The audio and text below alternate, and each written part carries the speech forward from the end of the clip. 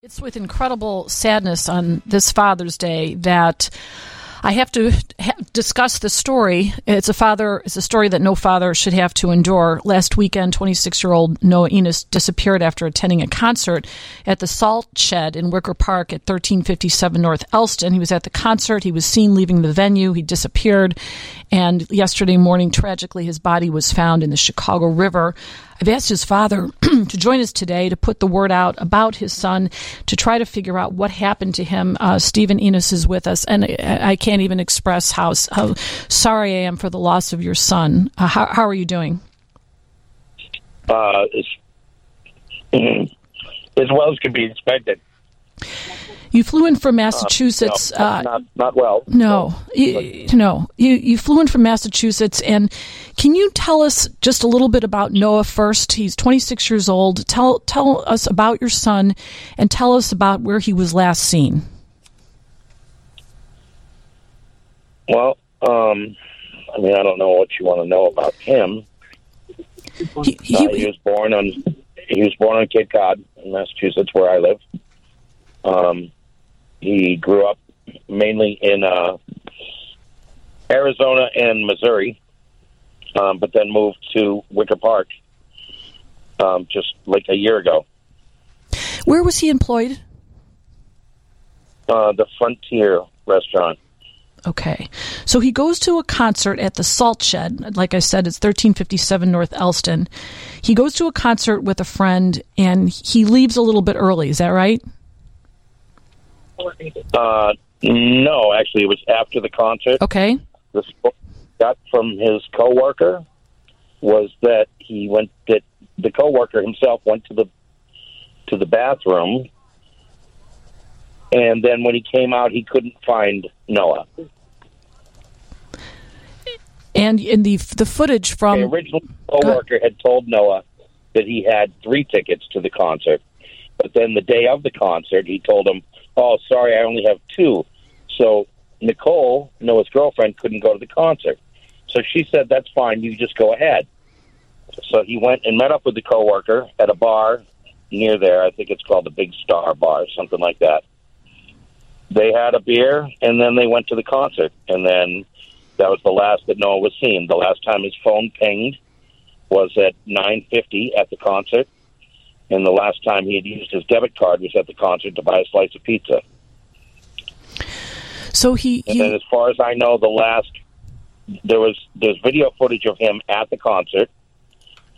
And then the last video footage that I heard of or have seen was after the concert, him turning north on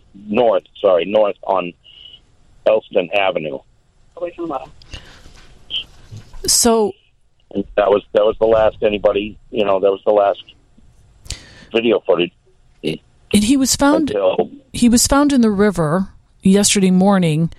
And is it fair to say that the direction he was walking in when last seen was away from the river? I believe so, yes. Okay, so it doesn't seem to make sense that he would be in the river if he was last seen walking in another direction. I talked about this on my show in the past, and I've talked about it on national news outlets. There have been way too many young men. I have counted 16 in the last year and a half who have disappeared from River North, Lincoln Park, other places in the city after having gone to a bar or a party or a concert, and they leave, they get separated from their friends, and then they disappear, and then later they're found in one of the rivers or one of the waterways, Lake Michigan, Chicago River, or in some cases there were a couple suburban waterways.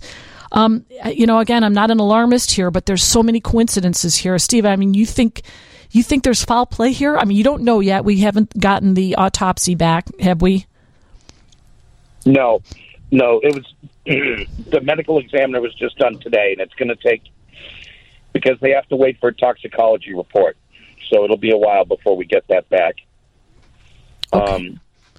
But I'm myself, our family, everybody that's worked on this with us, we all feel that this was foul play. My son was murdered He didn't fall in the lake. Sorry. No, I hear you. This is just Let me give out a couple things, and if you could hold with us, I'm going to take a break, but I'm going to give out this number. First of all, Jack, my producer, is going to put something on our website on the Karen Conti Show on WGN. I'll have a picture of Noah with where he was last seen. And if you know anything about this, or you have any ability to have any video footage of anything in that area, please call the police department at 312-746-6554. And you want to give out your number too.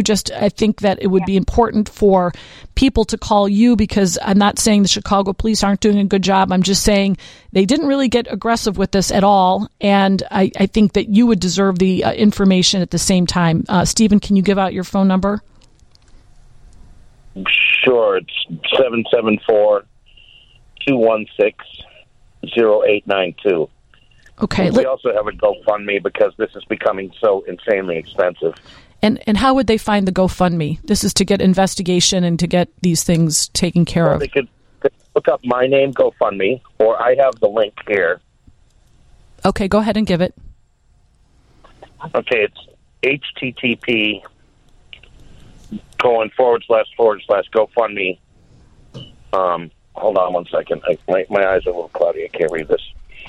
/A69F2E4E. And some of the expenses that we're having to deal with is obviously, the body. Private autopsy. A private autopsy and the investigative team that's helping us. So it's becoming insanely expensive, and any help would be appreciated. Okay, Stephen, let me take a break, and I'm going to come back and wrap up with you. You're listening to the Karen Conti Show on WGN. We're here with Steve Enos, who's the father of Noah Enos, whose body was found tragically yesterday morning. He was missing for several days after last being seen at a concert at the Salt Shed in Wicker Park, and we're asking for anyone who has any information about seeing him at 1357 North Elston.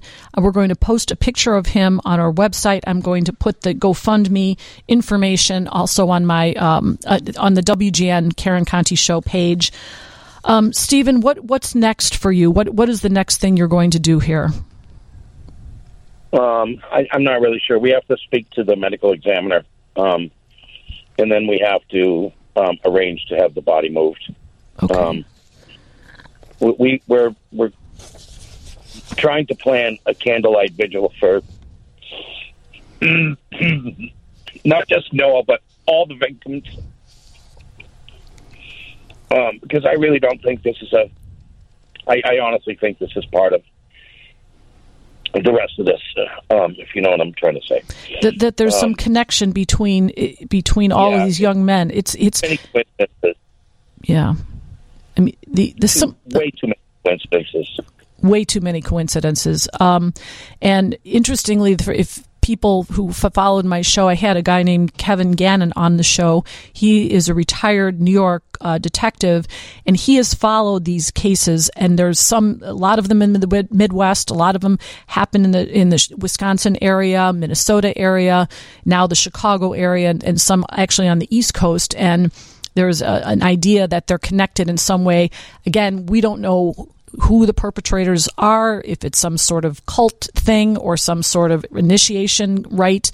But it's called the smiley face killers because in many cases that the smiley face graffiti is left near either where the crime was committed or where the body was found.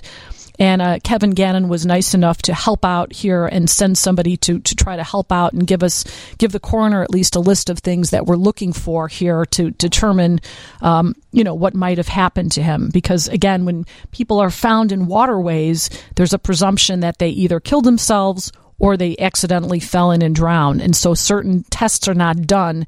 And I think that, Stephen, one of the things that you wanted to make sure is that when the medical examiner was doing all of these tests, and I think you got your point across with them, right? Yes, Kevin Gannon was fantastic. He has been helping us since the beginning. he gave me a list of things that we should ask for from the medical examiner, and we did. We gave that list to the medical examiner. But we're still considering a private autopsy as well. Right, and that makes sense. And that you need money for that. So I'm going to post all this information on the Karen Conti page on the WGN website. And I think tomorrow you at least have planned. And again, the last thing you want is to have this get in the way of what you need to do. But Lisa Dent is also very interested in this. She's a host of our afternoon show. I think tentatively they've reached out to you to try to get you on, and maybe we have an update on when the candlelight vigil is and any other information that you have. And getting the word out on the GoFundMe page, and then if anyone has seen anything that would help figure out what happened to your son Noah. Okay? Yeah, that was great. I mean, the more it stays out there, the better chance of coming across, something. Absolutely.